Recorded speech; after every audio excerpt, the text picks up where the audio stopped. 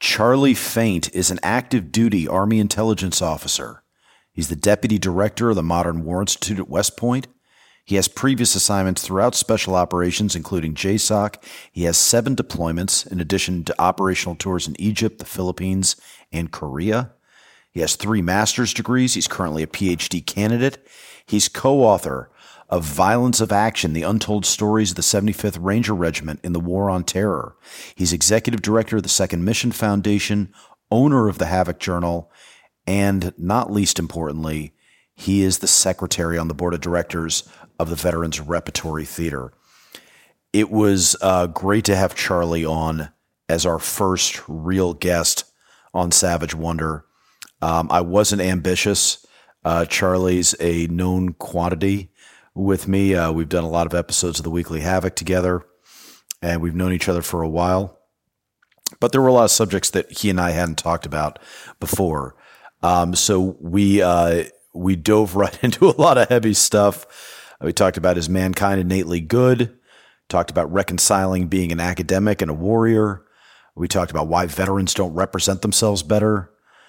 Charlie is, as he says in the episode, he is the eternal student.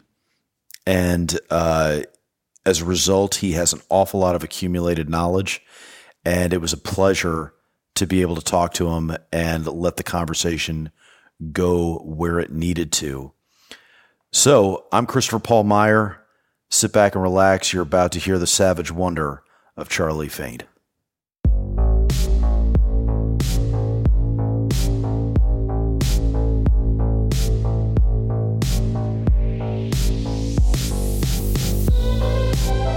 All right, what's up, Charlie? What's up, Chris? Seems like we do this a lot. Sometimes we even do it twice in the same day. I know. Like today, where I'm going to bore you senseless for a little while, and then we're going to go do it again, and you get to hear the same talking points twice in one day. No, I think it's going to be great. I think you and I have a lot to talk about. I always have a good time. Yeah, and it's. I think today's a day for Afghanistan stuff too. I think there's going to be hard for me to stay away from that. So that's the redundant part, I think, that we might get to. So I thought, since this is the pilot episode, that we'd also just kind of do a little bit of level setting on what Savage Wonder is, kind of talk that through, and then dive into the mystery wrapped in an enigma, cocooned in a riddle that is Charlie Faint.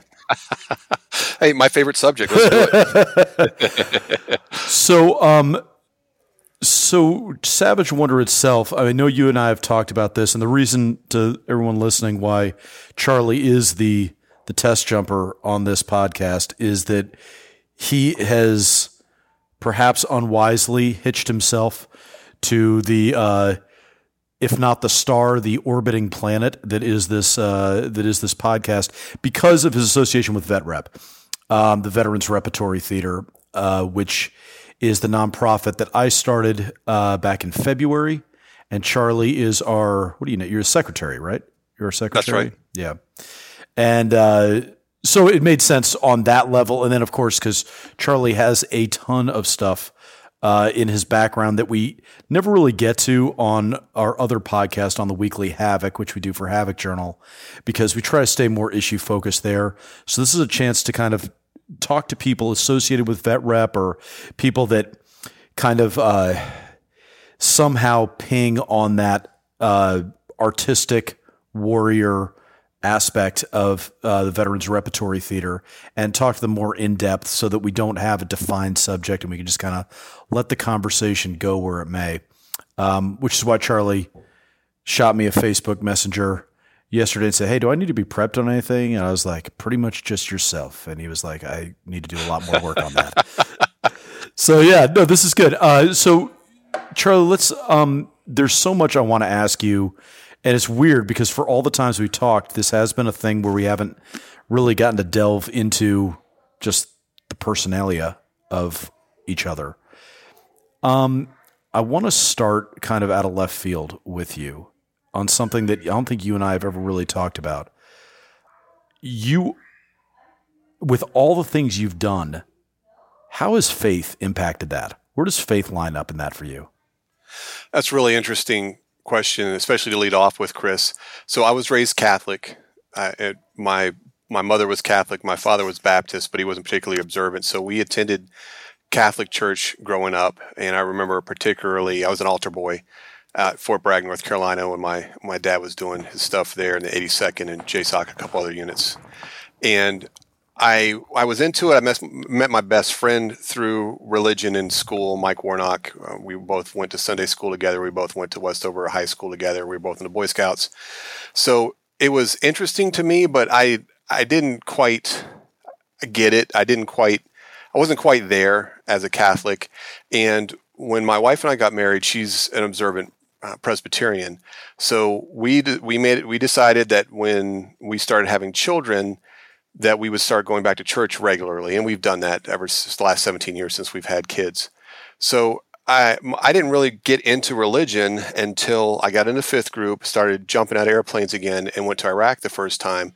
And I found myself praying every night before I went to bed. I had this little ritual I'd go through. And then I thought it was, I shouldn't just pray and believe in God when I need something. So I believe in God. I think it's important. I pray every night, but I'm not too into organized religion, Chris. I think that's where I'll leave it. Yeah, I can see that. It's funny. That's one of the things I do think military service brings out in a lot of people. I think it doesn't necessarily push you into religion, but it definitely pushes you into assessing your whys and into strengthening that support channel that you have. And I know I was the same way. I started to get a lot more serious about religion and faith, more than religion per se. But on deployment. I think that's just a very natural tendency. And then the catch is, do you stick with it regardless so that it doesn't have to be a life or death situation for you to keep that up? What do you think of I know there, especially at Bragg, there's, a relatively strong evangelical segment. Did you run across that? How did that impact you? What did you think about organized religion, especially when it intersected with the military? Sure. I never had any problem with it. I think it's meaningful for a lot of people, and I respect that. It's not just Christianity, Islam, or Hinduism, or paganism, whatever people want to believe in, and they have their own beliefs. I'm fine with that. It doesn't really impact me, so I'm fine with them carrying on however they like in terms of their religious beliefs.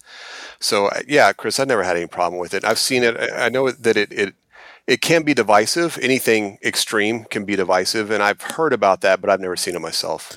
Yeah, I've always thought if you wanted to make the perfect modern day American warrior from the ground up, I think you would, if you had to pick a faith, you'd either make them Mormon or Muslim, because both of those have so many second order effects, whether it's being a Mormon and going on mission, learning a foreign language, integrating in a foreign culture, or Islam, where you're really embedded in such a foreign culture that obviously we deal a lot in Muslim countries.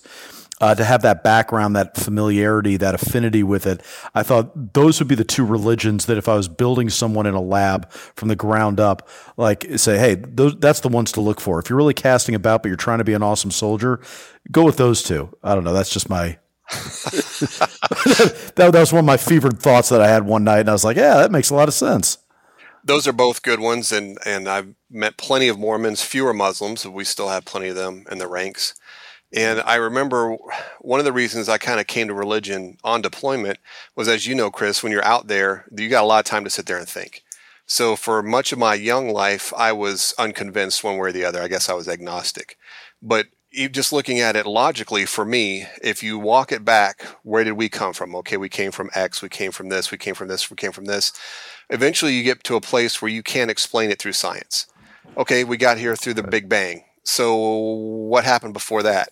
So for me, at that point, when you walk it back as far as you can, wherever it is, either to creationism or Big Bang Theory or whatever, eventually you get to a point where science can't yet explain it. And for me, any option is equally likely at that point. So I choose to believe in God. Other people don't.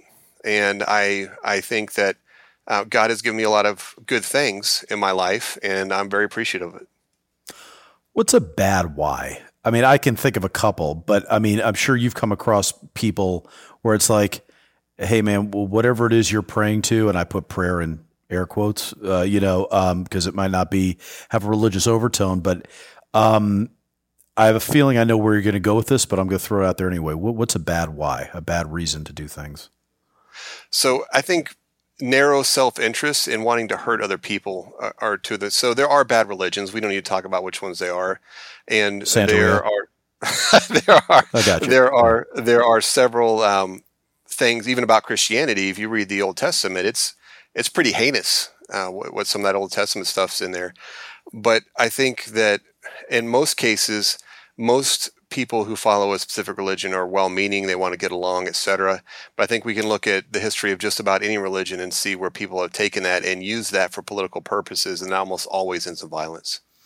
Yeah, it's funny. I think there's something to. I think I can find exceptions where. Well, let me ask you: do you think there's value in aiming to hurt people?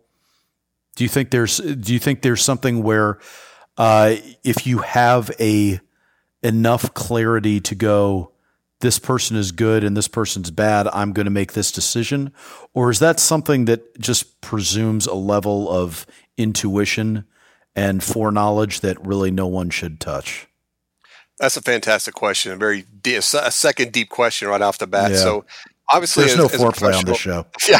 No foreplay whatsoever. Yeah, no foreplay whatsoever. So I think as a professional soldier, I think most soldiers will say, absolutely. I could see cases where we want to hurt people. I wanted to hurt plenty of people when I was in Afghanistan and Iraq.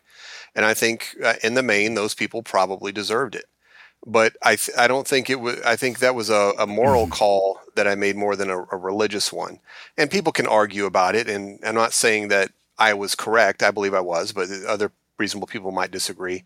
But I absolutely think that there is moral relativism, and I think that some things are better than others. I value some things over others, and I think sometimes when those values clash, then some people will see that violence is the only way to solve them. Yeah, I agree. I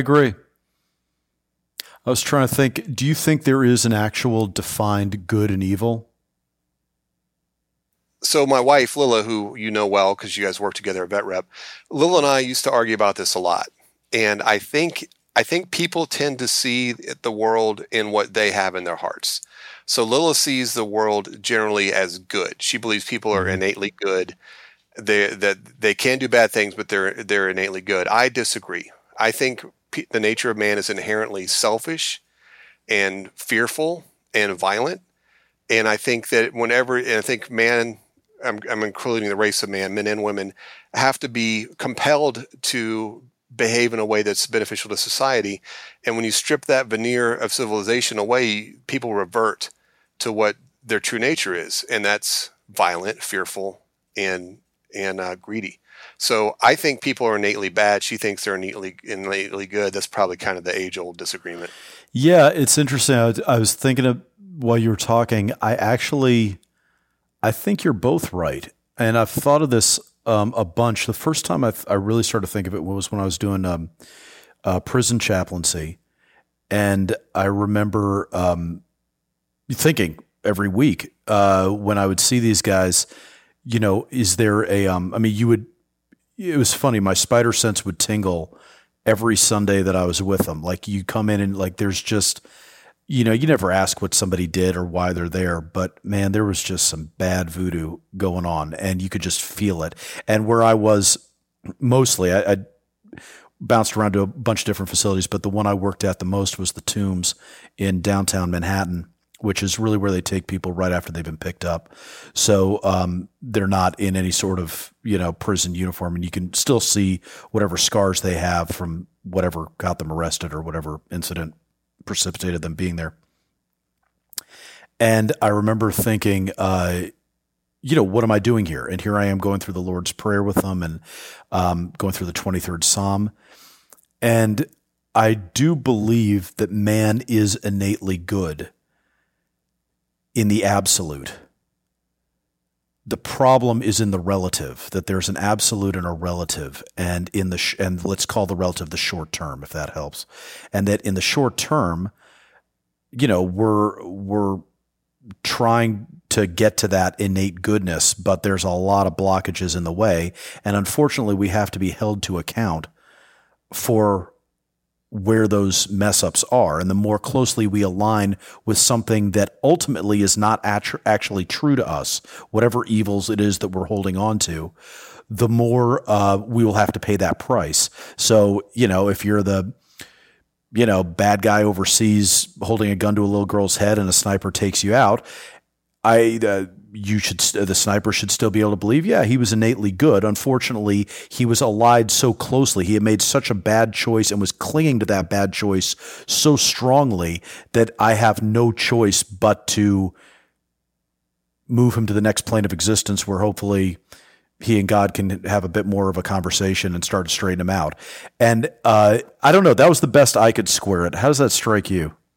I think that's a great way to look at it. I think you and Lilo are probably closely aligned. I take a more Hobbesian view of life being nasty, brutish, and short, and I think that's how people normally see it as well. I think that's heavily influenced by realism and international politics, but that's what I saw when you're dealing with disaster relief, like down in Florida. When you Right. peel that away, people revert to looting things they don't even need to live, to killing, to fighting.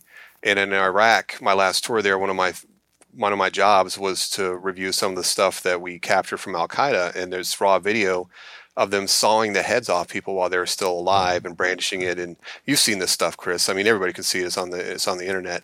But they were recruiting people with that. And ISIS was doing the same thing. These brutal murders make people want to join the organization. And I think that good people, if they were innately good, would be repulsed by that. But people resorting to their base nature find that attractive, and they want to join up so they could do it themselves. Yeah, I think there's. Look, I'm debating things that obviously I don't know, but to the best I could see, I think evil has a great sales pitch. I think the instant gratification of being able to smite your enemies, or I was thinking, I'll lighten this up with something. I don't know if you saw that Ricky Gervais show, Extras, but there's at one point, he's becomes this celebrity and he starts to meet his fans and he's just appalled at how terrible his fans are. And they're just, just people you never want to associate with. And he's horrified that, so he tries to kind of escape from them and go to this enclave where only celebrities are. And then all the celebrities look down on him. So he ends up at the end of the episode back at the old bar with all of his fans who are ridiculous individuals. But he's like, well, hey, at least they like me. And that's got to count for something. But one of his fans is a guy called Count Fuckula. And he's like, why do they call you Count Fuckula? And he's like, because when I see something, I just gotta fuck it. And that's what I think. And it was an example of this is somebody you would never want to hang out with. And obviously, just in the comedy setting, it was pretty funny. But that to me is, let's call that an embrace of your baser passions. And I think there's a good sales pitch for that. You've got plenty of stimulus through media venues, advertising, film, whatever. Most films, from John Wick to The Matrix to other non-Keanu Reeves-based films, are all, it's a very romantic, nihilistic orgy of I am finally unleashed from the bonds of normal behavior and I can just slaughter everything in my path because some wrong has been done to me or to my little dog or whatever, and that gives me carte blanche to act as I see fit. And in small doses, who doesn't like a good shoot 'em up and something like that? I get it. But that's a great sales pitch, if taken too far or taken literally, to nihilism. And that's a strong sales pitch that evil has. Yeah, absolutely. And while you were talking, I was thinking about kind of the duality of religion or any type of belief structure. On the one hand, religion, for example, gives us a great framework to live our lives. Don't cheat, don't steal, don't kill. That's very common through certainly most monotheistic religions. At the same time, though, if you look long enough at any large body of work like the Bible, like the Quran, like critical race theory, like anything, you can find justification to do just about anything. And I think people innately want to hate something. And if your religion or if your belief structure or something else, your politicians, your military leaders, whatever, gives you an excuse to do it, that's going to be attractive to a large segment of the people. So I'm going to ask you this because I know you enough, I think, to ask you this, and it's something I've never noticed about you. I know I've made fun occasionally about your practice stance of radical neutrality, but I have never seen your blood pressure raise. Now, admittedly, we haven't been doing our interactions have never been ones that necessarily would make your blood pressure raise. Is there something you hate? Do you ever look inside yourself and go, man, these people or this kind of thing or this situation, what really pisses you off? What gets your blood going? So there's any number of things, but I think like you, Chris, and most vets, after 7 deployments, it's all relative. Like, I'm not going to get pissed off because some dude cut me off going into to Staten Island or something like that because the car didn't blow up. Nobody's shooting at me. My late day at work doesn't cost somebody their lives or something like that. So there's very little that I will outwardly get upset about. Of course, I'm very protective about my daughters and my wife and things like that. And I don't like conspicuous displays of disrespect, but it's normally when it's done to somebody I care about. Like for myself, I'm a big dude. I don't get messed with a whole lot. I've got a lot to lose at this stage in my life, and I'm old, I'm fat, I'm slow. So there's not a lot of use in me getting in a fight over something, especially as consequences of getting in the fight are outweigh the consequences of whatever I'm defending. Now, of course, I will do what's right, but in my stage in life, I don't really need to get upset about a whole bunch. So what about intellectually though? Is there stuff that you read and certainly obviously you've written a ton at Havoc. Yeah. But is there stuff that you read or that you go, I'm going to talk to myself in the mirror for 3 weeks straight if I don't get this off my chest? And what really gets you going that you find yourself seeing red over? Well, it's really interesting. I have so many different friends from the different parts of my life, and many of them are ideologically extreme, in my opinion, and they're on opposite ends of the spectrum. And what really annoys me is the constant attacks, normally by my friends on the left against people on the right, or they presume people on the right, but the right certainly does it. And just the nonsensical hate. We mentioned before about people wanting an excuse to hate, and their political ideology gives them a way to do it. And I see that manifested often when I write. And that when I'm reading things, especially on social media, which is where, as you know, logical discourse goes to die. It dies a terrible death there because people aren't face to face. So I get upset. I get annoyed more than upset by a lot of the things I read on social media, and that spurs a lot of my writing, both under my real name and under various pseudonyms. Yeah, I think it was I can't remember who it was, William F. Buckley or Charles Krauthammer or somebody told, or maybe it was George Will. Anyway, somebody when somebody was some well-known pundit was giving advice on, hey, how are you able to write 2 to 3 columns a week? And they said, oh, that's easy. You just look for what pisses you off, and you will be able to write multiple columns every week. But for you, I'm going to throw something out there, and I'm thinking out loud. I'm not sure how wedded to what I'm about to say I am. It doesn't seem like you, in all your writing, that you necessarily have recurring themes that you come back to. There's certain people who write frequently and are pundits at one level or another, and they kind of have their beat. They kind of have the things that are always going to set them off, always going to make them address something. They almost have, I don't want to say rehearsed speeches, but they have a lot of bullet points that they know the catechism of what they need to say to repel whatever wrong thing they see. It doesn't seem like you do. You cast a pretty wide net, and I'm wondering if that's because you are relatively, for lack of a better word, dispassionate, and that you're kind of an equal opportunity engager. You'll engage with any number of ideas in any number of ways. I like to think I am. I mean, of course, I got my own biases like everybody else does, but there's so many things that I'm interested in. It's probably, if I was a kid now, they'd probably diagnose me with ADHD because there's so much stuff I'm interested in, and I have so many friends with so many interesting things to say. Someone will post something and I'm like, wow, I didn't know that, or I wonder if it's true.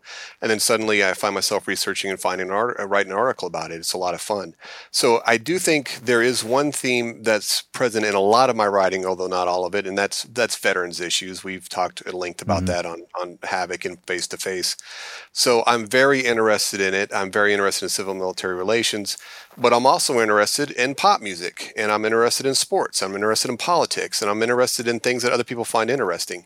I think another reason why I don't produce a steady beat is I'm not trying to get famous through this, and I'm not making money off of this. So I don't have to have a consistent audience who always knows if you go to Havoc Journal and you read Charlie Faint's stuff, or you go to his Facebook page, it's always going to be this, and I'm going to get that fix to support whatever position I'm in. And another reason that my stuff's not more popular is because I'll take positions on both sides of the ideological divide. And you've seen this manifested on Havoc, Chris. We'll post something remotely conservative and we'll get trashed and called all manner of fascists, etc.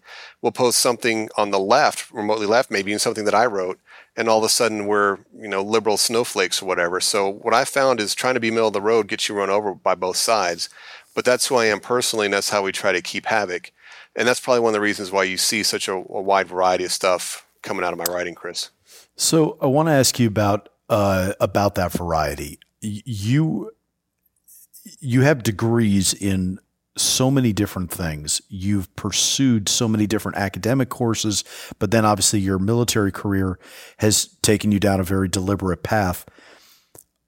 How much of that was planned from the get-go? How much of that? Well, let me start with this. What's the end game? What are you trying to do? I'm trying to live my life the most interesting, exciting way I can while taking care of my family. That's what it's all about, Chris. So I had a very non-traditional career path once I got inside the Army. In fact, the only reason I went to college, Chris, was because my dad, who was a Special Forces officer, among many other things, told me that the only way I could be an officer like him was to go to college and do ROTC. Now, of course, I know now that's technically true because the operating words were like him, but I could have enlisted. I could have done all these other things. I didn't like high school, Chris. I wasn't a particularly good student. I was definitely not a good athlete. I didn't have any girlfriends, et cetera, et cetera. So I just wanted to get in the Army as quick as I could. So I went to college because I thought that's what I had to do. I got to college. It took me 5 years to get done with a 4-year degree, and I'd never wanted to go back to school again. But then after being in the Army for a little while and grinding it out in the infantry, I was a platoon leader in the 101st for 2 years, actually. I came to realize education is kind of important. So I started pursuing it on my own. I was working on some online degrees before they became really big. In fact, I was taking some classes from University of Phoenix for a while, and that got me on a roll that took me. Now I'm hopefully wrapping up my doctorate in the next year or so. Lilith says I'm a habitual student, and it's like an addiction. I can't stop. But I think I'm about ready to be done because I want to start writing books. I want to take all this knowledge of my almost 50 years and start putting it out, maybe to help somebody. Yeah, tell me about that. I mean, so obviously when you're talking about all the academic things you've done, so would this be just a continuation of your doctorate and you're writing something academic, you're writing something for people that already know the subject matter, or is it something where you're trying to bridge a divide or speak to the layman about something? So it's a combination, of course, as you might expect. It's all kind of things. It's all over the map. So my doctorate I'm working on right now involves veteran entrepreneurship and helping veterans find a second mission through entrepreneurship after they get out of service. So I'm hopefully going to turn some of that into a book. It's a very common thing to take your dissertation, put it into a book. But I also have a kind of a choose your own adventure leadership book that was loosely based on some of the events in my life that I ran on a website called shadowspear.com. It's kind of choose your own adventure, and the audience gave me ideas, and I formed this thing. So I got an idea for that I might want to produce. And my friend Mike that I mentioned before, we've been friends since 8th grade. We used to play a lot of Dungeons & Dragons together, and one thing that we promised ourselves that we would do is we'd write a fantasy series together. So those are kind of the big ones. And eventually maybe a memoir about my life, so my grandchildren and great-grandchildren can look back and say, oh, my grandfather, great-grandfather, great-grandmother, they did some things that were pretty cool. Yeah, that makes sense. I want to go back to what you said before because I don't want to let the moment pass too much. I've spoken to your dad. You're nice enough to bring him on the Weekly Havoc, and we got to talk to him there. But talk to me about that relationship that you had with him. Obviously, every time I've ever asked you about your military choices, your military career, why you got in, it seems like it comes right back to your dad. Like he was incredibly influential in a way that you almost, it seems like this was exactly what you wanted to do. You wanted to go in the military. You were tunnel visioned on it. And, that just seems like that was incredibly, pivotal relationship and you haven't had any regrets, which is even more remarkable. Well, it hasn't always been easy, but yeah, I'm grateful I've been in. This is going on 27 years now. My dad did 26. So yeah, I always looked up to my dad, still do. If I would have done something else. Dad actually he went to school on a basketball scholarship. And when I was younger, I remember finding a document that an NBA team had asked him to come do tryouts for them. Doesn't mean they're going to hire him, but he got invited to do tryouts. I don't remember which team. It might have been the Knicks. I don't know. So he could have played basketball. He at his school, he held the record for most points, most rebounds, and most games fouled out of, because Dad is a dirty basketball player. Don't play basketball with my dad. He'll foul the crap out of you. But he was good. He was real good. So if he would have played basketball, I would have tried to do that. If he would have gone into carpentry, I would have tried to do that. But he was a soldier, so that's what I went into, and that's why we joined up. But yeah, he was cool. He was Special Forces. All the people that we knew were in the Special Forces community. He commanded a battalion at Fort Bragg. He was a G2 for the 82nd. He commanded an organization that most people refer to now as Task Force Orange, and then he retired as the J2 for SOCOM. So he had a heck of a career. And it's interesting because even now I run into people who knew him or worked for him or heard about him. So it's been pretty cool. Well, tell me about his parenting style. I mean, as a parent myself, I think that's there. Probably anybody listening that's trying to raise kids would go, boy, to have a child raised who just goes, I want to do whatever you do. I mean, if you're a soldier, okay, then I'm going to go in the military. But if you're a carpenter, I'm going to go do that. What was so powerful about that connection? What made you so loyal to whatever career path he went on? That's a great question. And so with my dad's career and what he was doing, he was gone a lot. So I was mostly raised by my mom. And it worked out fine, worked out well. Dad did the work outside the home, and Mom did most of the work inside the home, although she also had jobs when we were growing up as well.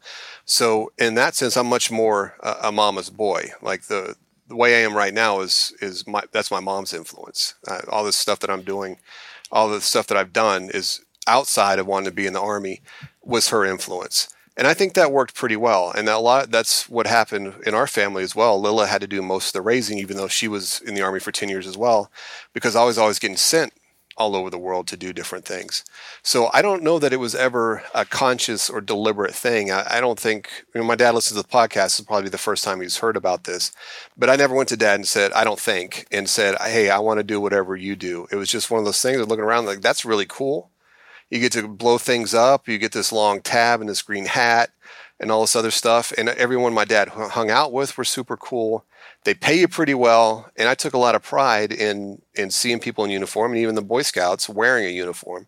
And I think that's how it worked out. So yeah, Dad was gone a lot when I was young. When I went off to college, the first Gulf War broke out, and he went to that. Before that, he went to Panama. And then when he was in JSOC in particular, he had to go all over the world sorting things out. So he was gone a lot. Mom stepped up and filled it. My sister and I were extremely close, and that family connection has been really good for us, Chris. What have you ever talked to your dad about the stuff he did? Has that ever come up? Have you ever wanted to talk to him? How did that work out? Yeah, so it's really interesting. So Dad's old school soft, where you just did the job and you don't talk about it to anybody, not even your very nosy and very interested teenage kid. So I remember he was a commander of a particular unit that we went to his change of command, and we drove past a place that I thought that he was in charge of. And we went to a completely different location that was unmarked. And I started putting it together then that this was unusual, right? This is not what I expected. And then when I was a young captain in Korea, somebody, a major encountered me, and he's like, hey, I work for your dad at the unit, blah, blah, blah. And he starts talking to me like I know anything about it. anything. He's like, yeah, I'm sure your dad told you about X, Y, Z. He's like, no, I had no idea what you're talking about. And he thought I was being coy and got annoyed. Well, I was like, dude, I got nothing. I have no idea what you're talking about. Wow. Dad, when Dad comes home, he talks about fishing and basketball and how was school today. But over time, it's a 25-year declassification thing for most of the stuff that happens in the military. So now he can talk about it, and sometimes he does. But he's old school like that, Chris. He believes in non-disclosure agreements. He believes in just doing your job, and that the mission is what's special, not the individual. Did you make a point though of ever seeking him out and saying, "Hey, it's not something. Now I've kind of been in that world. I've walked in your shoes a little bit. Let's have that conversation. I think I'm ready to hear about it." Yeah, it made it a lot easier after I got in the community because I didn't have to ask as much because I kind of got it. Mm-hmm. And then I'm read onto those programs, so I legitimately have the clearance for it. And I think one of the things that helped was when Relentless Strike came out, the book about JSOC.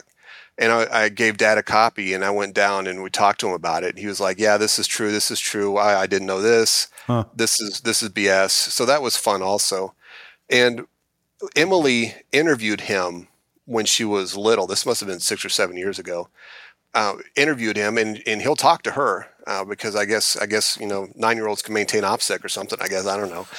So she interviewed him, and we turned that into an article for Havoc Journal, which was fascinating, and talked about how he joined Special Forces by simply not showing up to the unit he was supposed to go to and just signing into 5th Group. Which I'm pretty sure that you can't do that anymore, but it's a very Special Forces story.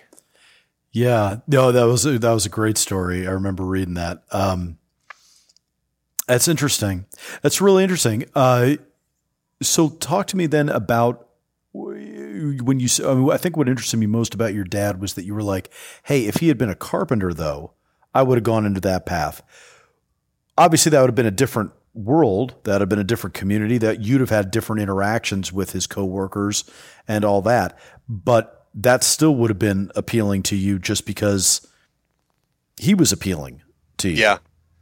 Yeah, Dad was a good role model. Mom was a good role model. That Mom worked so hard for us, made a lot of sacrifices for the family, made a lot of sacrifices for my dad's career, still does drop anything to come help us out. So yeah, if whatever my dad would have done, I would have done and been happy with it. I'm just really glad he chose the military because I don't think I could feel as fulfilled doing anything else. And that's why I'm still in it after so long. Charlie, what's your biggest regret in the military? So I have lots of them. I know a lot of people say that they don't have any regrets, but I do. I've been in a long time. And if I had it to do over again, I would have gone to Ranger School and kept doing that until I got it done. I didn't think it was that important when I was younger, but looking back, I think it is. But the main thing I regret is not working harder for my soldiers and not being kinder when I was younger. So I could have, like the person I am right now, I was not this, certainly before September 11, 2001. I was a lot more high strung. I took a lot of things more personally. And I wish I would have done better by my troops and for my troops than I did. So I think those are the biggest regrets. But life worked out really well. I'm in a good spot right now. I love the job I'm doing now. I love the position I'm in. My family's healthy. Everybody's happy.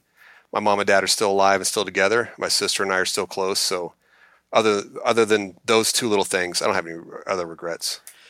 So when your career wraps up in the dangerously near future, 1 year, 2 years, whatever, do you feel like you've ticked all the boxes you need to tick? Is there any part of you that's like, I would have liked to have pushed out one more time to this AO or to, or worked with this unit or is there anything like that? Or are you like, no, I'm good. I'm solid.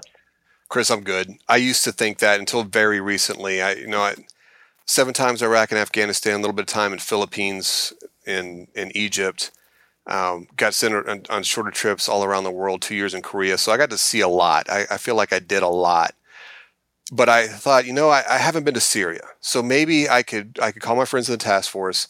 I could probably legitimately get one more gig in. But seeing how things ended in Afghanistan and Iraq, why would I do that? Why would I risk it? I mean, I've always believed that nothing's ever going to happen to me, and nothing has. And being an intel officer in SOF units, it's a pretty safe job in the jobs that I had. But why take the risk? You could crash, you could get hit by a random rocket, you could contract some weird disease, and for what? So I think I'm good, and when the Army tells me I can't do this anymore, then I won't. I'll do it until the day they tell me to pack it up. And then I've got lots of good options on the backside. I want to continue to give back to the veteran community. I want to continue to be a productive member of society. But when they tell me to go, Chris, I'll be ready, and it'll be fine. When was your last deployment, Charlie? 2007? No, dude, 2010. It's been a minute. It's been 11 years. Okay. So do you feel like you've had essentially two careers in the Army? Because the Army you were in up until 2010 was radically different from the one you've been in since, really, right? Absolutely. So 2010, after I left JSOC, I went straight into the schoolhouse. So I went up to what's now known as National Intelligence University, did a year there. Then I went to Yale for 2 years. And then I taught at West Point for 5 years after that. So the academia, of course, as anyone would suspect, way different from go, gone every 6 months, all the time, high op tempo, high stress, people getting killed right and left, to the schoolhouse. And it was jarring the first year I was there because I didn't have every bit of information at my fingertips. I didn't know what was going on. I found out about the Bin Laden raid because somebody told me about it. I had nothing to do with it. And so that was hard to get used to. How did that feel? Just while we're talking about the Bin Laden raid, was there any part of you that was like, God, maybe I could have been part of that and been in the inner circle for that? Of course. Yeah. I mean, how much regret was there? It's like, come on, man. Why can't you do this 2 years ago? Damn it. What was funny, I got a tip off from a friend who said, it was Geronimo. We got him. And then in the news that night or the next day or whatever, I was watching the news with Lila, and it talked about how they got Bin Laden. They captured a bunch of digital equipment. I think you and I had this conversation. I literally looked at Lila and said, half of that is porn, 100%. Half of that digital media is porn. And it was 2/3. I was wrong. It was substantially more, because that's what we always capture with somebody. If you got a phone, if you got a hard drive or whatever, it's going to be mostly pornography. So that was what I was thinking when we got Bin Laden. Glad it's done. Finally, maybe now there'll be a shift in the strategy that for the good. And, to this day, we still don't know what titles Bin Laden had on his porn library. Which is a deep and abiding loss to our national collective historical record. Because whose stuff do we know? Did we find out something from Kim Jong-il? Or maybe it was Kim Jong-un. Maybe wasn't there some leakage or something where we found out a bunch of titles of the porn he was watching, and we found out which porn stars he liked, and wasn't that a thing? I'm not just making this up, right? I don't know. I don't know about that specifically, but it sounds likely and it sounds terrifying. So maybe the world is better off not knowing these things. I don't know. I think it's an exploitable opportunity. I think knowing exactly what their tastes are, who knows how we could spin that to our advantage. I guess I'm sort of curious, and this is, let me take a stab at making myself feel better about getting out before my 20 years. I felt there were basically four factors in when I got out, and this isn't about me, so I'm not going to talk about them right now. But one of the factors was, hey, anything I do at this point on isn't going to be as fun as what I've been doing. Did you cross that Rubicon as well when you started to go into academia? And I guess because the military was paying you still to go to college, you never thought about, hey, let me call it a career, because really what I'm doing now is totally separate. You were still tied in. You're teaching at West Point. You're in academia, but the Army's very much shepherding you through that process. So there's no point leaving the military just then. But did it feel, was there a certain point where you're kind of like, yeah, this has so little to do with the military that I knew up until now? So 2 points on that. Those are both fantastic questions that involve, unfortunately, a little bit of a lengthy answer. So I did try to get out twice. I had a terrible experience in my first duty station after the chain of command changed out. Terrible experience. Tried to quit, but couldn't because I had an active duty service obligation that I couldn't get out. And then I went to Korea right after that for 2 years there. I had a great experience as a company commander, but after I came out of command, had a terrible experience there too, back to back. So I tried to get out again then, but we got stop loss because of the war. So it hasn't always been sunshine and roses, but I personally believe that things tend to work out the way they're supposed to. So I'm still in after 27 years, but Chris, I would have gotten out after 4 or 5 if I could have, but for those 2 fortuitous events. And then, we talked about this before. My last duty station, I didn't have a good experience there either. But now I'm back at West Point. I love it. My boss is a genius. The mission is super important, and I love working with cadets, so I'm happy here. But to follow up what you were saying about the question about did I miss it? And I can think of a specific event that encapsulates exactly what you're thinking about. So when I was stationed here at West Point the first time, General Flynn retired down at the DIA. He was the director of the DIA, and he retired. And I got invited to go. He was the J2 of JSOC when I was there. We didn't work closely together, but I knew who he was. And when I was in National Intelligence University, he reviewed this paper I wrote about the F3 EAD targeting process, and which was super to have a 3-star general, just like the director of DIA, giving you input on an article. Small Wars Journal published that. And then when General McChrystal was he still is teaching his leadership course up at Yale, General Flynn was one of his guests. So I had a couple of interactions with him. Went down there for his retirement, and I remember 2 things about that, Chris. I remember how happy General Flynn looked. Like just beaming. I was disappointed. I didn't think I wanted him to stick around for a little while, so I was sad he was retiring. But he looked so happy there. And then when I was looking around, it's like a who's who of the special operations community. And I recognized him because I'd seen him overseas or worked with him in the past. And I was like, oh man, look at there's this person, there's that person. Oh, these great people. I'm like, man, I need to get back down there because what am I doing coming out of the fight right now when in 2011? Why am I coming out of the fight? The wars, we didn't know at the time. We got 2 more years to go. We're halfway done. Yeah. But I thought about it on the drive home. It was in DC, so driving back to West Point, it'll never be like it was before. Being in 5th Group, 160th, and JSOC between 2003 and 2010, it's not going to be like that again. It's not the same mission. It's not the same people. And to some degree, I guess that's good. But the Wild West days that we had where we were doing so much and getting things so much done, it won't be like that anymore. So I'm happy to be where I am right now, helping the next generation prepare to not make the same mistakes we made over the last 20 years. How comfortable are you talking about what the incidents that almost led you to separate? I don't want to put you on the spot, but no, it's fine. It's easy enough to do. It's always about the people, Chris. It's always about the people. So you and I have worked in some pretty austere conditions. We've had some crappy jobs. We've been in some units that aren't prestigious, but as long as you have good leadership and good people around you, that makes it bearable. So my in the 101st, I had 2 very poor leaders, and I mentioned before that I had a bad temper when I was younger, and I frequently fought other people's battles. So I was the battalion S1 for this organization as an infantry lieutenant, but I didn't have my Ranger tab. So I was very focused on going to Ranger school, but they needed me to do battalion S1 stuff because I was pretty smart and organized. They needed me to do S1 stuff to get to X point through a big inspection. So I did that after going back to Ranger school. And then when I got done with that, they balked at sending me back to school. So I had a big fight with them about it. Ended up getting a very bad OER, and they tried to kick me out of the Army over it. Long story, probably subject for a different discussion. Got to Korea, had a very weak battalion commander and Battalion XO who I thought was crazy, and went through a lot of issues with them as well. And then my last duty station, it was a very, very poor. It was a toxic environment, classic toxic environment.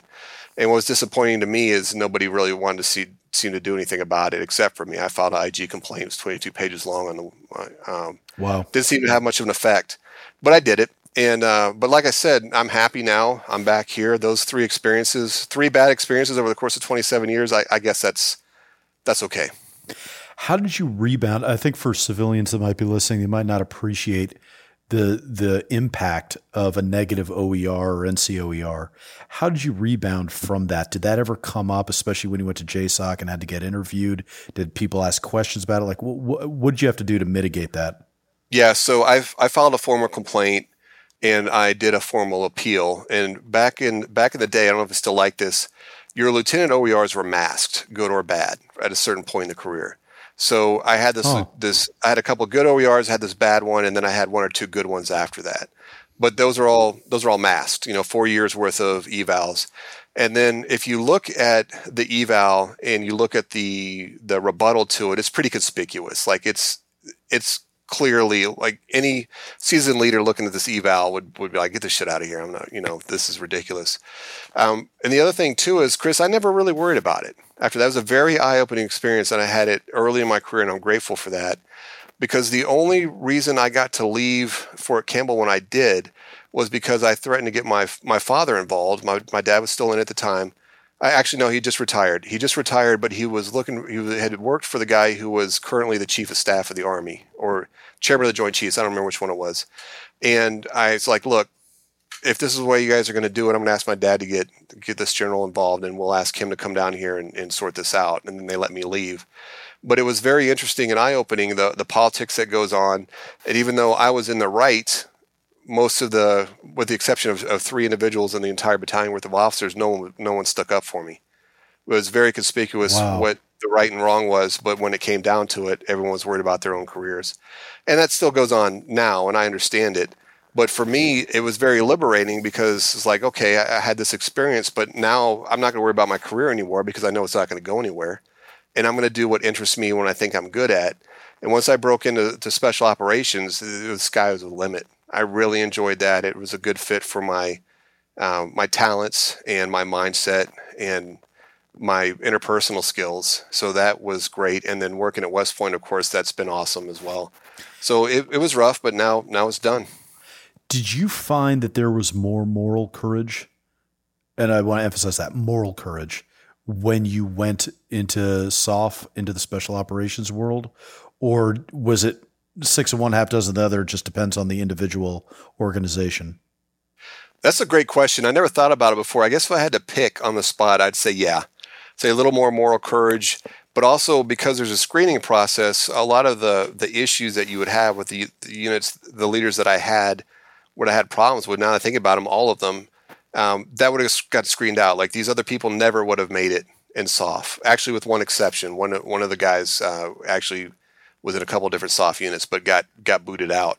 But the screening process, especially for the upper tier units, with they'll check on, they'll call your peers, they'll call your former bosses. You have to do a psych eval, things like that, and they do it for fit.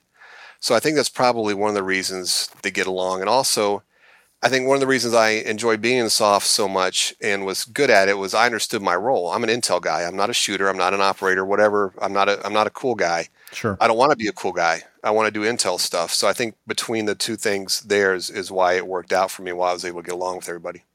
What is it that drove you towards intelligence? Is it because your dad had that background, or why did you make that career shift? Yeah, so Dad was an intel officer. He was, back in the old days of SF, you probably know this, Chris, SF wasn't its own branch. So he was a tabbed MI guy in there, but he did intel. That sounded really cool to me. And I like being on the inside and knowing about it. One of my most profound professional disappointments was not being told where they kept the UFOs or where Jimmy Hoffa's body is buried when I became intel officer, because I thought you would know everything, once you did that. But I liked it, and I found out I was good at it, and the culture inside military intelligence, I think, is a better fit for me than the culture of infantry or some of the other branches out there. How important, in your opinion, is conformity in the military? And obviously that has a positive connotation and a negative connotation. But how important is that overall? So I think I would use unity more than conformity, because one of the principles of Mission Command is disciplined initiative.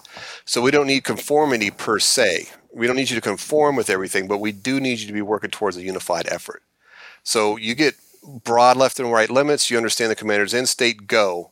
So I think unity is a much better term that I would use, Chris, but I think it's essential. If you don't have unity based on trust and kind of a coherent understanding of what we're all here doing here and what we're for, you're not going to have an effective unit. And I think we've all seen units like that where everyone's kind of on their own program and everything just kind of falls apart. Yeah. And then talk to me about specifically that officer experience.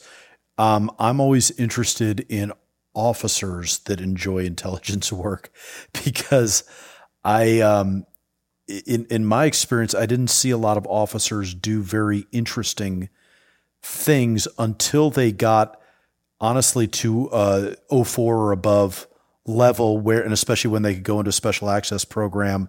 And then they really started to like all the institutional knowledge they had started to pay off and they started to do a lot more operational cool things.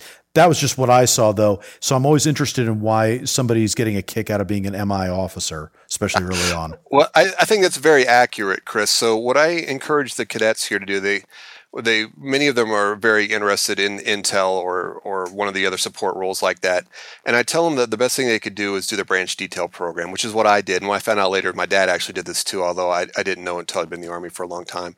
So what I did was I commissioned as an MI officer, but I was an infantry officer for 4 years in order to detail. And the reason why this is interesting is because you get to do kind of the cool stuff at the company grade, i.e. captain and below, in the combat arms, which is all the hooking and jabbing and stuff like that. And the early years of intel, for many people, it's very boring. You're handing out maps, you're getting yelled at by the S2, et cetera. But about the time you make captain in intel is when the world starts opening it up. Right. And certainly when you make major, like in JSOC, I don't think we had any Army intel majors in my unit, captains in the unit. Everybody was a major above. Sure. So once life starts getting sucky in infantry, like when you make major and you got to be an S3 to XO, you make the jump over to MI, and that's when the world starts opening up. So I think that's highly accurate. Young MI officers are often pretty grumpy, and then when they make captain or major, everyone gets excited. Yeah, no, that's really smart. Yeah, I didn't fully appreciate how you navigated that, but yeah, that makes a lot of sense. That I could absolutely see that. I want to shift to something that you kind of referenced before, and it's something that I think is a concern. I've heard from different people before when this subject has come up what a turnoff this is in furthering their military careers, and that is your contract. That sense that you are laboring under a contract, and if you, God forbid, have a toxic work environment early on and you manage to tiptoe through that minefield and make it out on the other end, you're going, great, now I still got 4 more years left on this contract. Son of a bitch, you know. Did the contract itself or just being under contract ever weigh on you? I'm sure it did, obviously, when you were thinking of getting out, but maybe talk about that. And if it ever came up again where you're like, okay, I'm just watching the clock tick until I can get out from under this. So I tend to believe that people get what they deserve and everything works out in the end. So been several things in my life. Some of the best things that happened in my life happened because I didn't get what I thought I wanted at the time. So even at that young age, when I couldn't get out in a fit of pique because I was mad at the Army, mad at the unit, I think it was good to have that cooling off period. And I couldn't see it largely at the time. You know, looking back now, I'm sure God had a plan for me. It's not for me to say what it is or what it isn't, just kind of to deal with it. So I think having a contract is good in a lot of ways. You get a number on the wall, say, hey, it's just like when we're deployed. At this day, you know you're free. And also it keeps you in and keeps you going through the BS. Another thing I tell the cadets here is, good or bad, your first duty station is in the Army. It's your first duty station. I had a miserable time in my first duty station. I had a miserable time in my second duty station, but after that, it got pretty good. And if I would have bailed after that first experience, I wouldn't be where I am right now. So having that contract to serve it out, I think it's a good thing, especially now, Chris, with that new GI Bill. You serve an entire contract, you got that GI Bill. That's one of the most generous things the nation ever did for us. I think that's pretty incredible. So any of you listening, if you're having a bad time out there in the Army right now, dude, it's worth it to stick it out for your first enlistment and get fully qualified for the GI Bill. Yeah, I want to use that to segue into something that you and I have talked about before, but I feel like now we finally got the one-on-one long-form forum to properly duke this out. So let's talk about the incentives and the upside to being in the military, especially not just for the individual, but for the country. When you and I have talked, and you've spoken eloquently in the past about Stan McChrystal's annual service plan, and I'm forgetting the exact nomenclature that he uses, but that his idea of having everyone serve a year in some sort of national service capability, and I'll link to it in the show notes for those that want to read more about it. Those kind of things that make military service, well, I don't know if they make them appealing, they make them mandatory, and then hopefully put that contract on somebody and make them weather the storm in a way that maybe they'll appreciate the military a bit more on the other side. I have, as we talked about the other week on, I think, the Weekly Havoc, I'm now against that policy, but talk to me a little bit about that and how you see that fitting in to encouraging people into the military service or into some degree of patriotism where there might not otherwise be one. Absolutely. So what you're mentioning there is the Franklin Project. It's one of the initiatives that General McChrystal's involved in. And I think we need to do, Chris, at some point is get Jay Mangone on the show. So Jay was my classmate at Yale, great guy, helped me pass statistics, I think it was, that he held, or econ. At any rate, he worked that under General McChrystal's direction for, I think, several years on that. And basically the premise is to encourage, not require, young Americans to serve a year in some capacity, serve the nation in some capacity in a year. And a lot of vets will say, well, I think everyone should join the military I think that's ridiculous. First of all, I think it's something on the order of 60% of Americans are too fat, too dumb, or too criminal to join in the first place, too drug addicted. And moreover, it is so expensive, Chris. So the biggest part of our budget is personnel benefits. Yep. And those benefits continue, and they're super expensive. So we don't need that. We need troops who want to be there, et cetera, et cetera. So I don't think everyone should be in the military, but one of the benefits of being in an organization like the military is it's one of the few genuine melting pots we have left in the country. So many people across the country right now are self-segregating into these echo chambers, and they never meet anyone ideologically different from them. Whereas in the military, you got folks from all over the country and all over the world thrown together, and they become tight. And they go back to their hometowns, and they're like, "Hey, person in X group isn't that bad because I know three of them, and we served in Afghanistan together, or we served stateside together in disaster relief, etc." So I see that as a benefit to this Service Year Alliance or the Franklin Project, where you get these young people from across the nation and you put them together building a road, or clearing a forest, or working a soup kitchen. And you make them work together because that shared struggle is going to make them unite in a way that nothing else can. So that's why I think it's a good idea, Chris. Some type of national service to give back to the country instead of taking, which is what most Americans do now. Yeah, and I'll reiterate the position that I've said before, and we can hash this through. My concern, I think that's all well-intentioned, and I think that all makes sense from a top-down, let's say, technocratic perspective, that if you have to, centrally plan a way to encourage people to become patriotic, give back to the country and all that, that's a perfectly feasible way of going about doing it. I see huge potential pitfalls with that. I think it's very hard. Just like you can't legislate morality, I'm not sure you can legislate patriotism or love of country or selflessness. I think, and this is the problem is when I talk about alternatives to it, the alternatives are, I think the beauty of them is their lack of central planning.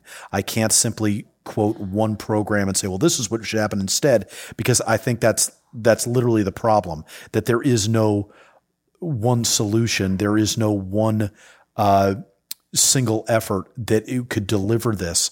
I think it's something culturally that has to occur. And I can't remember if I referenced this before, but I'll give some examples.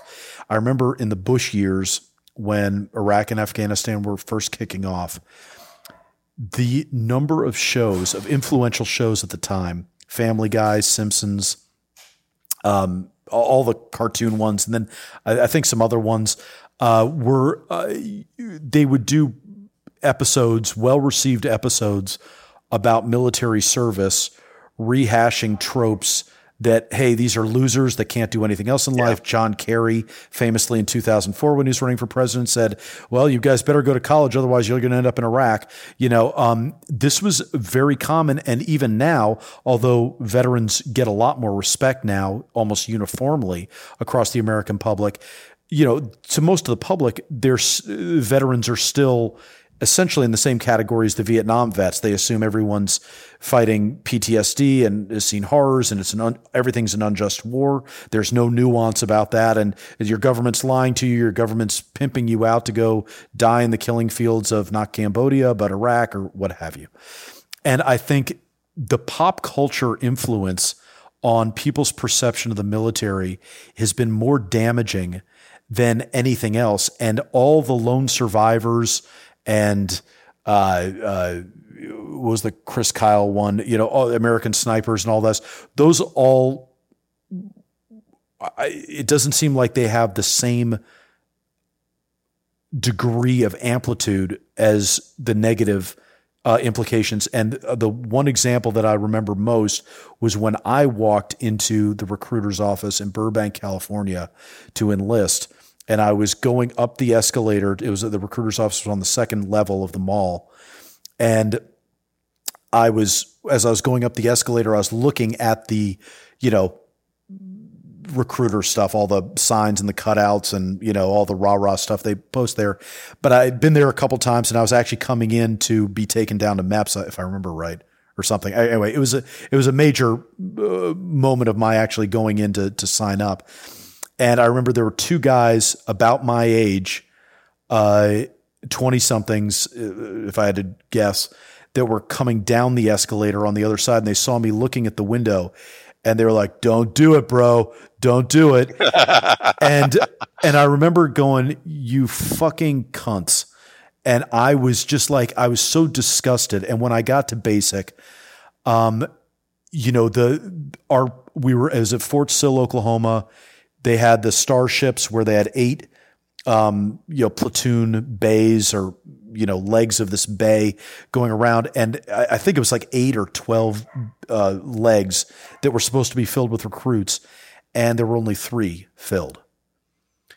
And I remember going, at the time, I thought I was too old to go in. I was like, I think I was 32 when I enlisted. And I was like, I didn't enlist before. I didn't think I'd had to. I thought people would be flooding the recruiting office for years to come after 9/11. Right. And as that was drying up, and as it just became clear and clear to me that this was a war that wasn't going to be over in 60 days. And I was horrified that this is all we got. And I thought, this is pop culture. This is a major movement of people that have been raised, and I don't want to paint with too broad a brush, but I think the children of the 60s are the ones that end up being the teachers in the schools. And I think a lot of those lessons were the ones that when I was in high school, and you may as well relate to this, that was what I kept hearing in high school, was from all these kids that were children of the 60s. They didn't serve in the military, but they had a lot of strong feelings about war because they knew absolutely nothing about it. But they had a lot of opinions about Nixon, and they were happy to tell you about that and frame every American history lesson through that, every English lesson through that. So by the time 9/11 happened, very quickly, that honeymoon period was over, and we were having a hard time recruiting because for several decades, we had been propagandized against the concept of war writ large. The idea that nothing is worth going to war for, that war itself is the plague to be avoided at all costs. And if you don't believe anything is worth fighting for, then for damn sure, you're not going to enlist. And what was really ironic to me, and I'm sorry, I'll just make this is the Charlie Faint episode in case anyone's wondering. It's not the me episode, but to tee this up for Charlie, I remember in 2004 walking by the GOP convention. I lived in New York City at the time. The GOP convention was in Madison Square Garden. And I was working a graveyard shift, and I was walking past it to go down to my work assignment.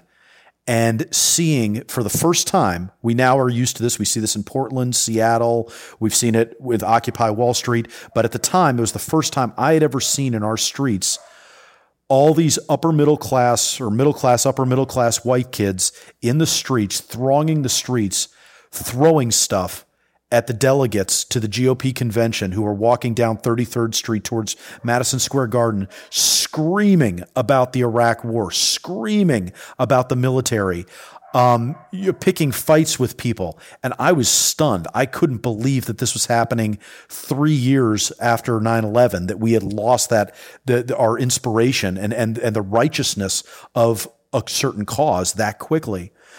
And I say all that to say it's what makes me skeptical of a top-down solution, that when you have so many cultural factors that are preconditioning you to believe that war itself is the problem, that I think that has to be overcome. Otherwise, any top-down approach will become perverted, not sexually, obviously, but just perverted and diverted from its actual intended mission, and it will become something else. It will become some sort of centralized, mechanized routine that won't serve the purpose of actually preparing people to defend American ideals.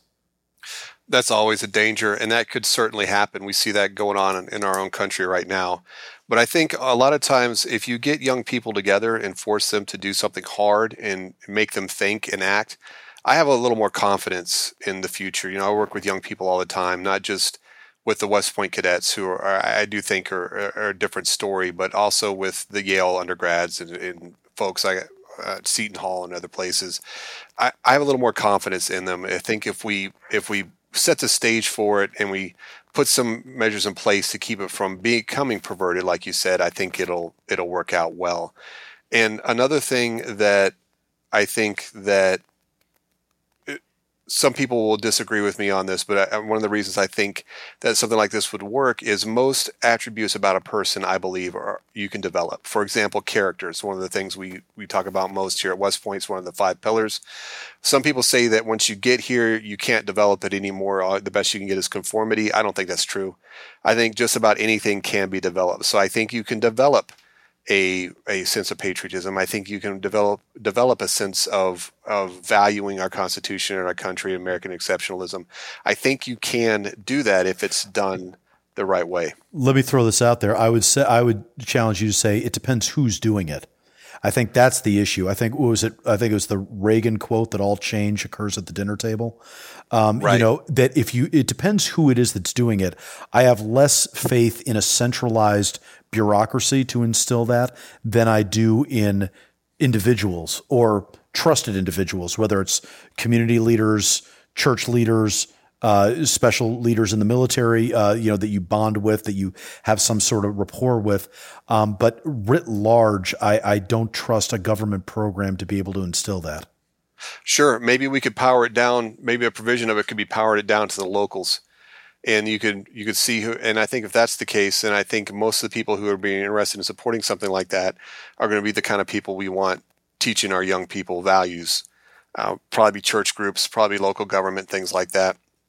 And I'm not as familiar with the nuances of these types of projects, but I think those are legitimate concerns we can work on.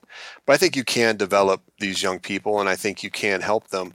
And I think that if you have well-meaning people put together, that they can sort this out. I remember being my first year at Yale, people were shocked that I was in the Army. And the literal quote was, "You're in the Army and you got into Yale." Those things aren't mutually exclusive. This is a very common thing. And I also remember them being shocked that I was from Alabama. They'd say things like, "You don't talk from Alabama." When you unpack that, it's like, how many people from Alabama have you ever met? You're the first one. And of one, everyone from Alabama, as far as you're concerned, speaks exactly like me. What they meant, of course, is I don't sound like an ignorant redneck, but that's not what they wanted to say. So I think that was eye-opening for me, those biases people had towards me. And it was simple ignorance. It wasn't malice. I was friends with all these people. They just didn't understand how someone who could be in the Army could also get into a school like that. And someone from Alabama could have friends that were black or gay or Pakistani or whatever, Jewish. They didn't understand it. So I thought that it was my job to educate them on that. And Chris, I think it's our job to educate the community on us. If people have a misperception about us, it's our fault. And this dysfunctional veteran thing doesn't help, brother. I could not agree more. Talk to me about that. I mean, obviously we've spent a good amount of our bandwidth in the past talking about civ-mil divide stuff and why the civilian community doesn't necessarily understand the military community. But I like what you just said because I do agree with it. I think the military sucks at messaging itself. And I guess in some ways that's comes down to recruiters or how do you sell the message of why you should join the military. I think though ultimately, and I'll throw this out here so you can agree or rebut as you see fit. I'm much harsher on the military, I think, than most with this because I do think it's my biggest gripe about the profession of soldiering. It's not a problem with soldiers. It's soldiers being exactly what they should be, which is people that follow orders. Unfortunately, I think that disables the best sort of self-defense that military members can muster in the wave of propaganda, which is the ability to message themselves correctly. Let me give some examples of what I mean.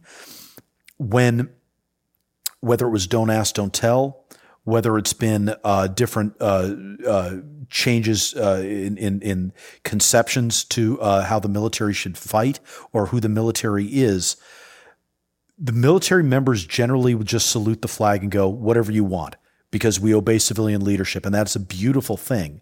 However, it is incumbent on the military members to know that they do know more about these subjects than their, I'm sorry, I forgot my best example. Let me back up.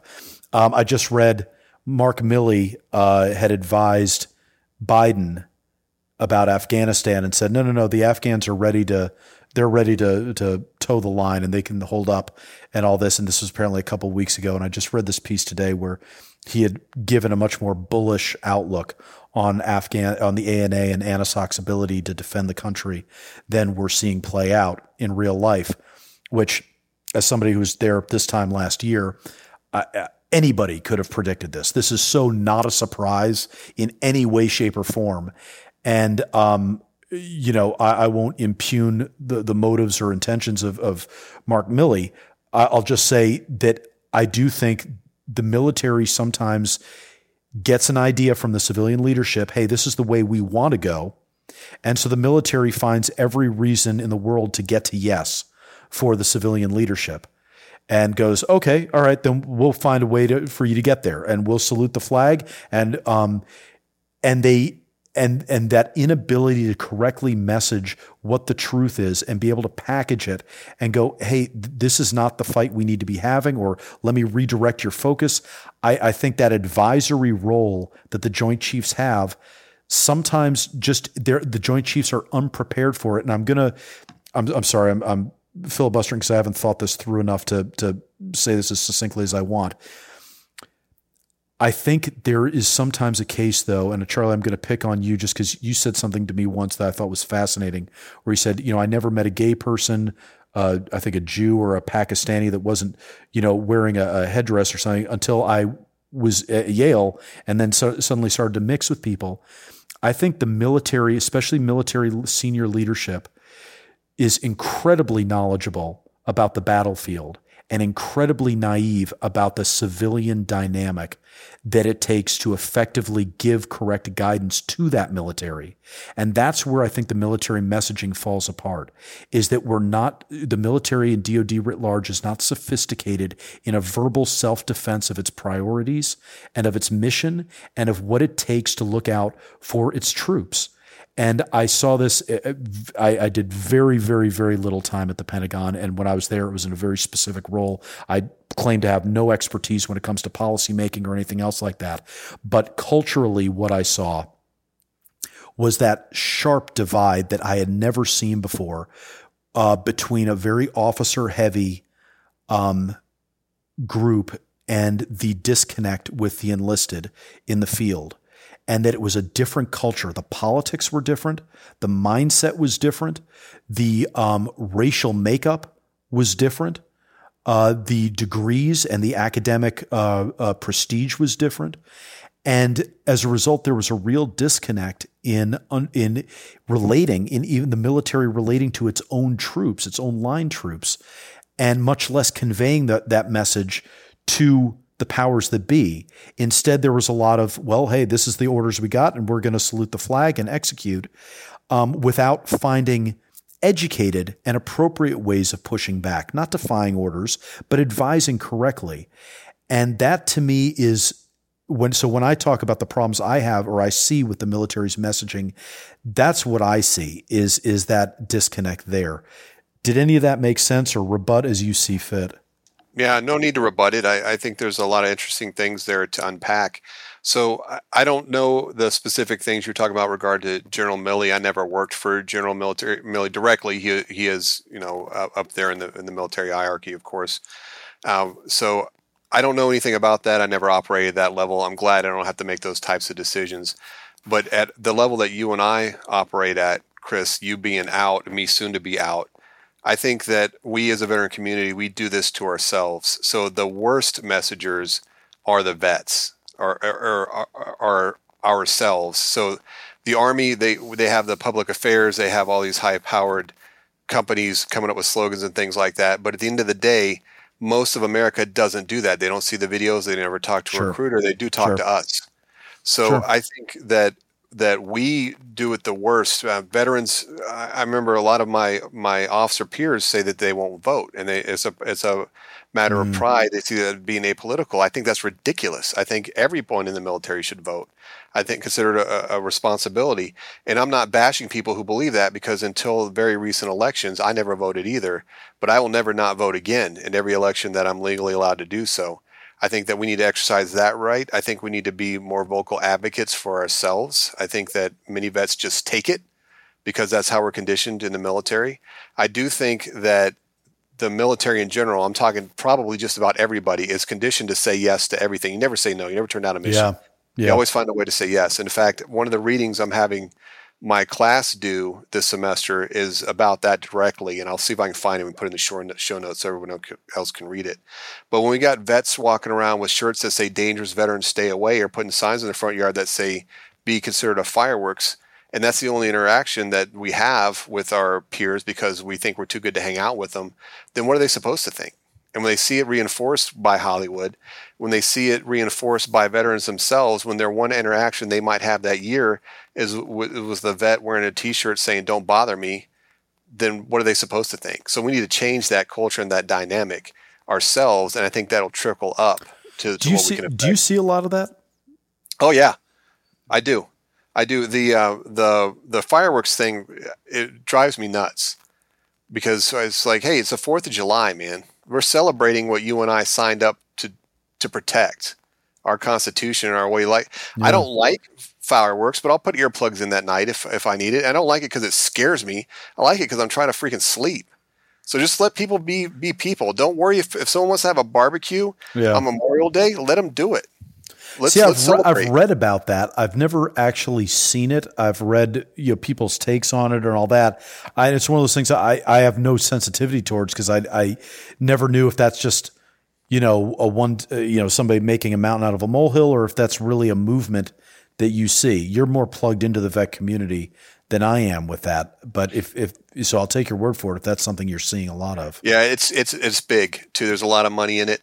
Again, anything that makes people different and makes them edgy, people are going to gravitate towards.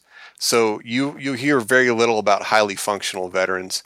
You rarely see good news stories about vets who do well out in there, but you'll see all the time, this guy was a vet, this blah, blah, blah. And I also see every time that a vet gets hemmed up for something, every time it's clockwork, you're going to see them blame it on PTSD. The PTSD made him do it. The PTSD made him a child molester. PTSD made him rob a bank. PTSD made them fish without a license, whatever it is. So like you were saying earlier about being harder on vets, that I am too. It's like, hey, you don't get special treatment for breaking the law just because you're a vet. You don't get a license to be a jerk your whole life just because you served in Iraq. So get it together. If you're a vet, be proud of who you are. I think vets should do that. They should wear regalia to let everybody know they're proud of it. But at the same time, don't be a jerk. You can get go a long way in life by just being a normal, kind person. Yeah, that's true. I mean, I can't argue with any of that. It's funny. Yeah, I was just thinking about the different takes you and I have on messaging. And I'll be honest, you have been involved in the veteran community much longer and much deeper in more profound ways than I have. And so I trust your sensitivity and about this. I'm thinking about what I can relate to with individual veterans and how they message, how they present themselves. I do think that I think it's hard for civilians to know how to treat veterans because veterans themselves aren't necessarily aware of how they should be treated, which is to say, not that exceptionally, but it's interesting. I'm somebody that really thought when I got out, I was just going to recede into the woodwork as far as my veteran status. Like I was like, plenty of people have done way cooler and better and more profound things than me. I don't really need to own this. I'm just going to let that lie. That was something now in my rearview mirror. And instead, I read these stories about Afghanistan, and I told my wife today when she came over, she's like, "What's going on with you?" I was like, I guess I look different because I was just reading about Afghanistan, and I'm kind of surprised that I'm that emotionally stirred up with it in ways that, let's say, a Tucker Carlson report on illegals at the border is not going to get me. That the typical rabble-rousing BS that you see on nightly cable news isn't going to fire me up the way this stuff does, because obviously there's more skin in the game. There's more of a personal attachment. And it's weird because I would have thought, because to your point, vets go, "Hey, look, I'm going to accept that I don't need help and that I'm good." But then there are those things that do pop up where you go, "Son of a bitch, this feeling is not it's not settling in me. I'm still really fired up because of something personally." And then you start to go, "Well, shit, maybe I have something still going on." The last weekly Havoc we did, which may be a giveaway to everybody about when we're recording this, in case it's a couple weeks before it comes out.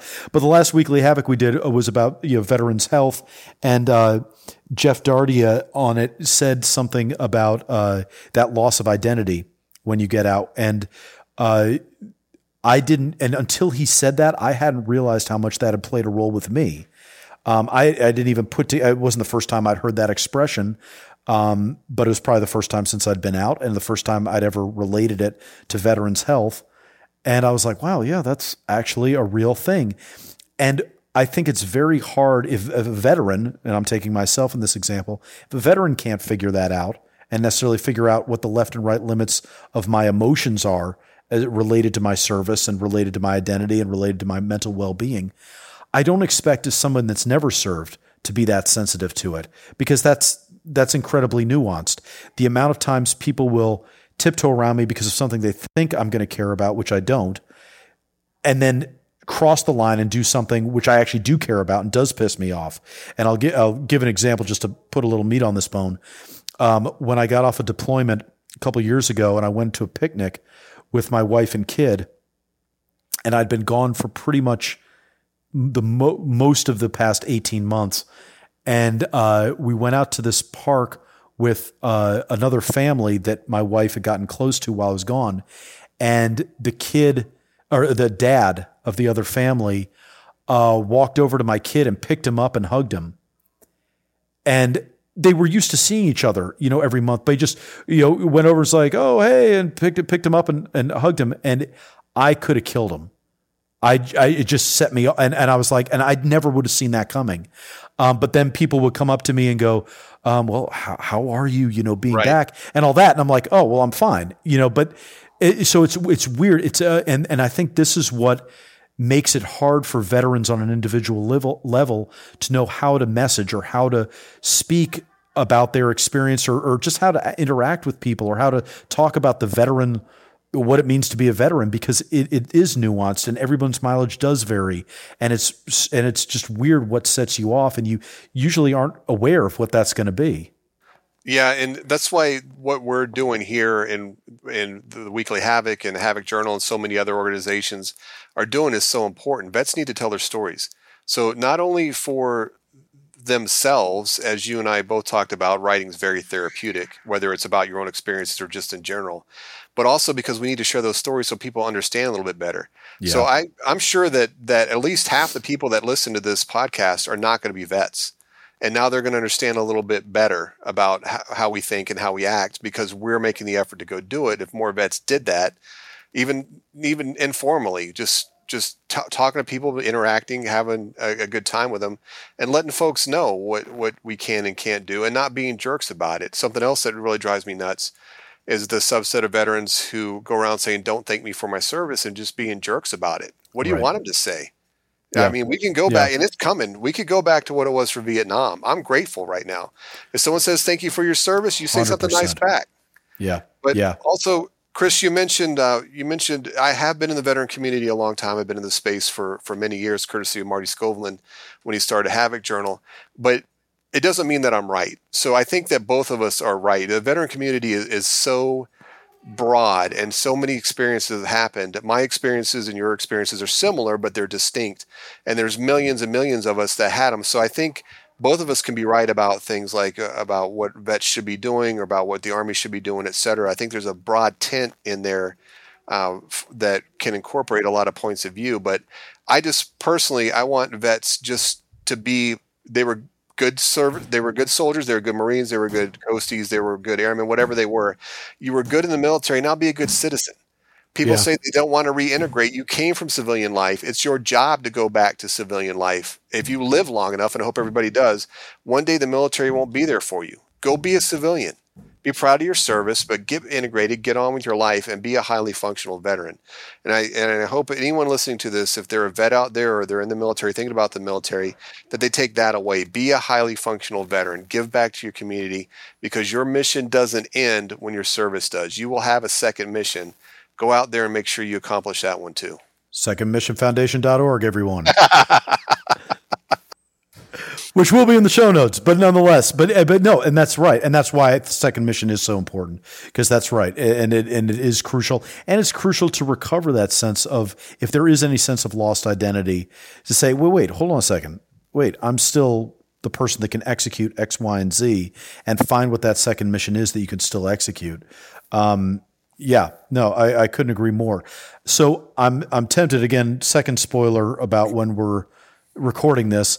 Because we're about to do our weekly Havoc here in a little bit, and we're going to be talking about media, I noticed that I have a bunch of things that you brought up that I really want to jump on, but they're going to bleed into what we're going to talk about on the weekly Havoc.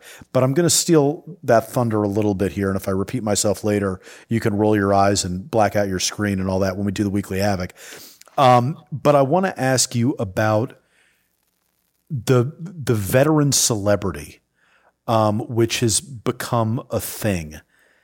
And it's interesting to me. I think we talked about, how long it had been, when you take, when you're operational and you just are not on social media very much. And lately getting back onto social has been sort of jarring for me for many reasons. But I feel like I'm suddenly back in the inner loop of what's going on in the veteran community because I'm seeing everyone's Instagram posts.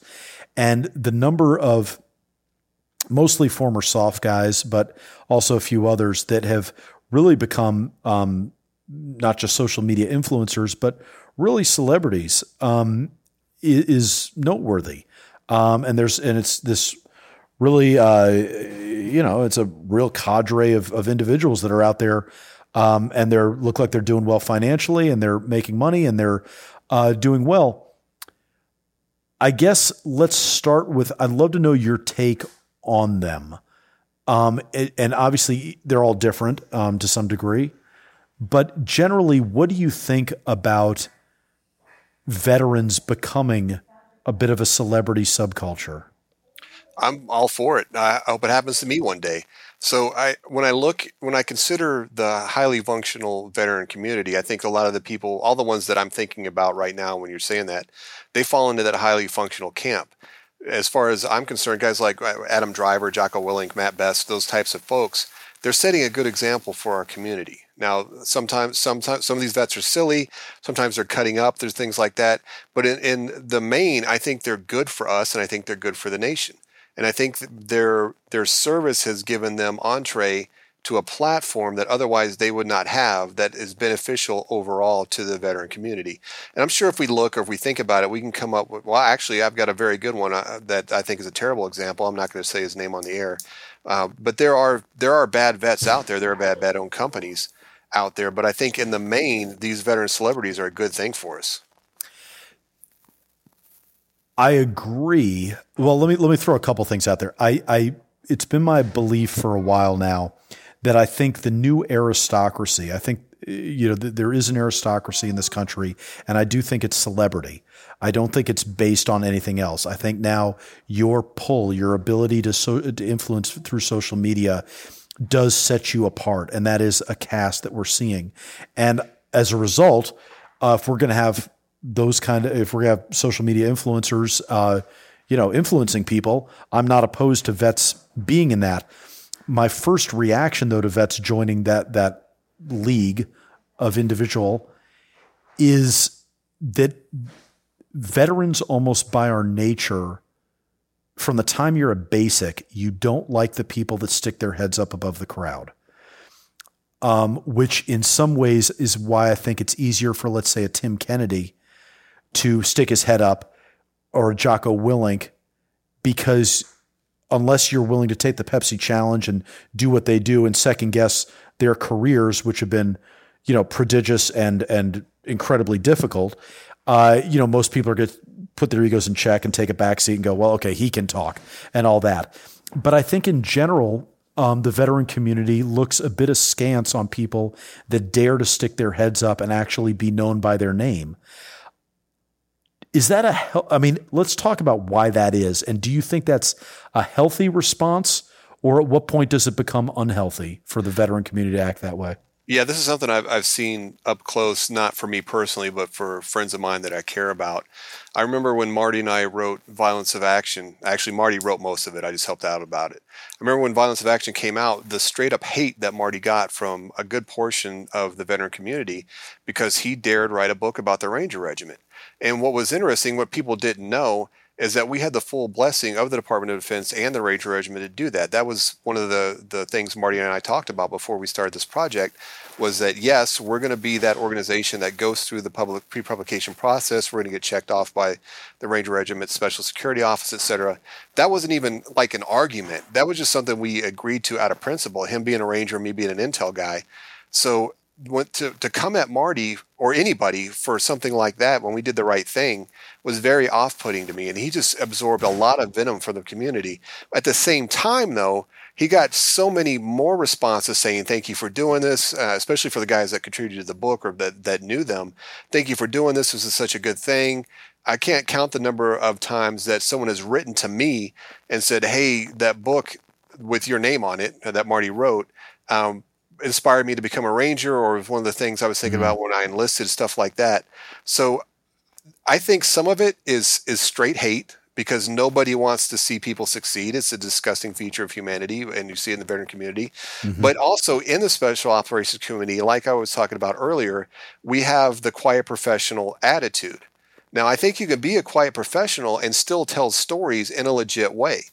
There were no TTPs in there. There was nothing classified. In fact, the Ranger Regiment made us change the code name of an operation. The code name was there to protect the information. They made us change that. Okay, fine. Right. So we'll do that. So I think the combination of the culture, which is changing now, of not talking out of school, and then also just straight jealousy and hate, that's the combination to do it. And you mentioned Jocko Willink. I don't know him, but we did host him here at West Point last year he came and he did a talk for one of the classes here. Amazing individual. I knew a little bit about his background, et cetera, but his messaging and his ability to relate to young military professionals was extraordinary. So in that example, I think it's very helpful to the community. And this other guy, Sebastian Younger, who I know you've heard of before, not a vet per se, but more combat experience than a lot of veterans have because of his work downrange Sure. as a reporter. Another great example of a veteran adjacent individual that I think really helps out the veteran community. So to sum that up, Chris, I think in sum, it is a good thing for us to have those people that we can aspire to be, to laugh at, to be motivated by. I think those veteran celebrities are good for us. So can I make a self-serving take on this? Please do. If you don't mind, because I know you and I talked about this the other week, and I've done a couple of Instagram posts, I think, on this, on the 16th century Florentian poet and sculptor Benvenuto Cellini, and his idea that the ideal man is an artist, a warrior, and a philosopher. And I found out, to everyone listening, Charlie's already heard my take on this as far as vet rep goes, but this was not the germinating idea from which sprang vet rep. But after vet rep was up, I stumbled across that and Benvenuto Cellini's ideas, and was like, wow, that's interesting, because that's actually a good succinct way of talking about what we're trying to do at vet rep. But to segue that back into the veteran celebrity thing, I think what we're seeing with the veteran celebrities is that warrior / philosopher piece come out, where and honestly, you could look at Matt Best and Article 15 and go, look, there's a lot of artistry in that also. Humor's an art, and their videos are hilarious. And I do think that is, while I would quibble with Benvenuto Cellini calling that the ideal man, I do think each one of those pillars, the artist, the warrior, and the philosopher, the more you embrace all three, the more it enriches the others. And I do think that with the veteran celebrity culture that's emerging, that's what you start to see. That in a positive light, that's what this could trend towards, is that embrace of somebody going, look, I've done my years as the warrior. That's left me with an operating system, let's call it a philosophy, that I think I can share with people, that has a lot of best practices and real world, battle-tested, combat-approved lessons learned that are worth sharing with people. And then if there is an artistic gene going through you, then you play off that, and where the warrior merged into the philosopher now can finally result in the artist and in whatever that artistry is. And if it's making, funny Instagram videos or whatever, then God bless, then there's that. But I think that's I think at its best, and mostly I don't see a lot of rubbish out there. I think generally when I see a veteran celebrity, that's kind of what I see them doing, is merging the artist, the warrior, and the philosopher together into some degree, especially with the artist piece. That's probably the weakest, but certainly the warrior and philosopher part. I think it's a great way to approach life. And I think if you can strike a balance between those three things, you'll probably be happier and healthier and probably live a longer life, be more satisfied with it. I think so. And I think getting back to our point about messaging, I think that's what it does, is it helps message, because if you,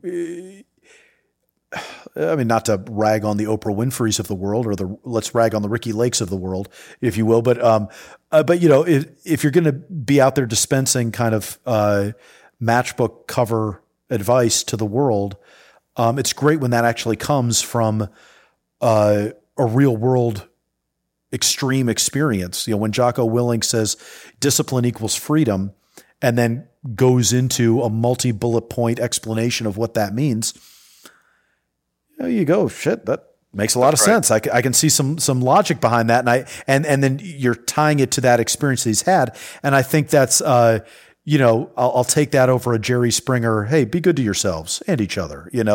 I think that levels up from just our pop philosophy that we tend to kick around, and I think there's a lot of value in that, and that I think is maybe the healthiest way for vets to message what it means to be a veteran.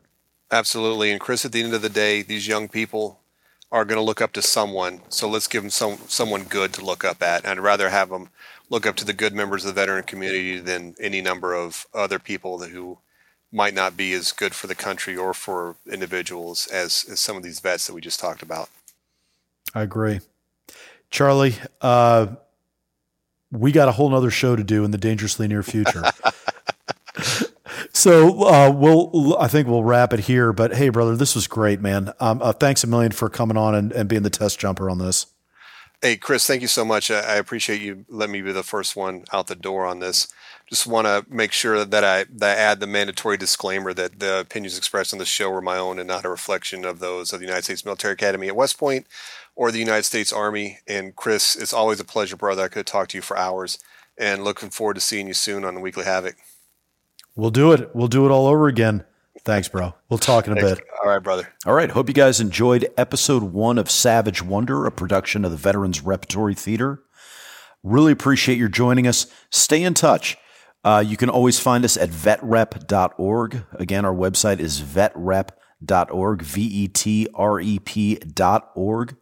Or you can follow us on Instagram and Facebook at Veterans Repertory Theater, or on Twitter at VetRep Theater. Those are all the ways to stay in touch. The website is probably the best because it'll have our Instagram feed on the website. But any of those would be great. And hope you guys stay in touch and let us know how you like the episodes, any guests that you'd like to see on, anything. It'd just be great to hear from you guys.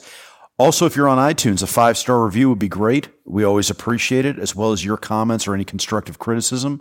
But the 5 stars does help us, and we would appreciate it a lot if you could post that. I will also have show notes at savagewonder.podbean.com. Again, that's savagewonder.podbean.com. So a lot of ways for you to stay in touch with us. On this particular episode, we'll have show notes. We'll also have alibis for anything that I misstated or misremembered or something that needed more context, anything like that.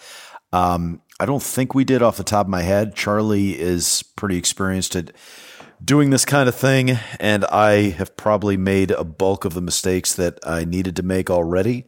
So I can't remember off the top of my head if there's actually going to be a lot that we need to clarify. But if there is, you can find it at savagewonder.podbean.com. As always, thanks to our producer, Mike Neal. I'm Christopher Paul Meyer. See you next time when we'll dive further into the savage wonder of it all.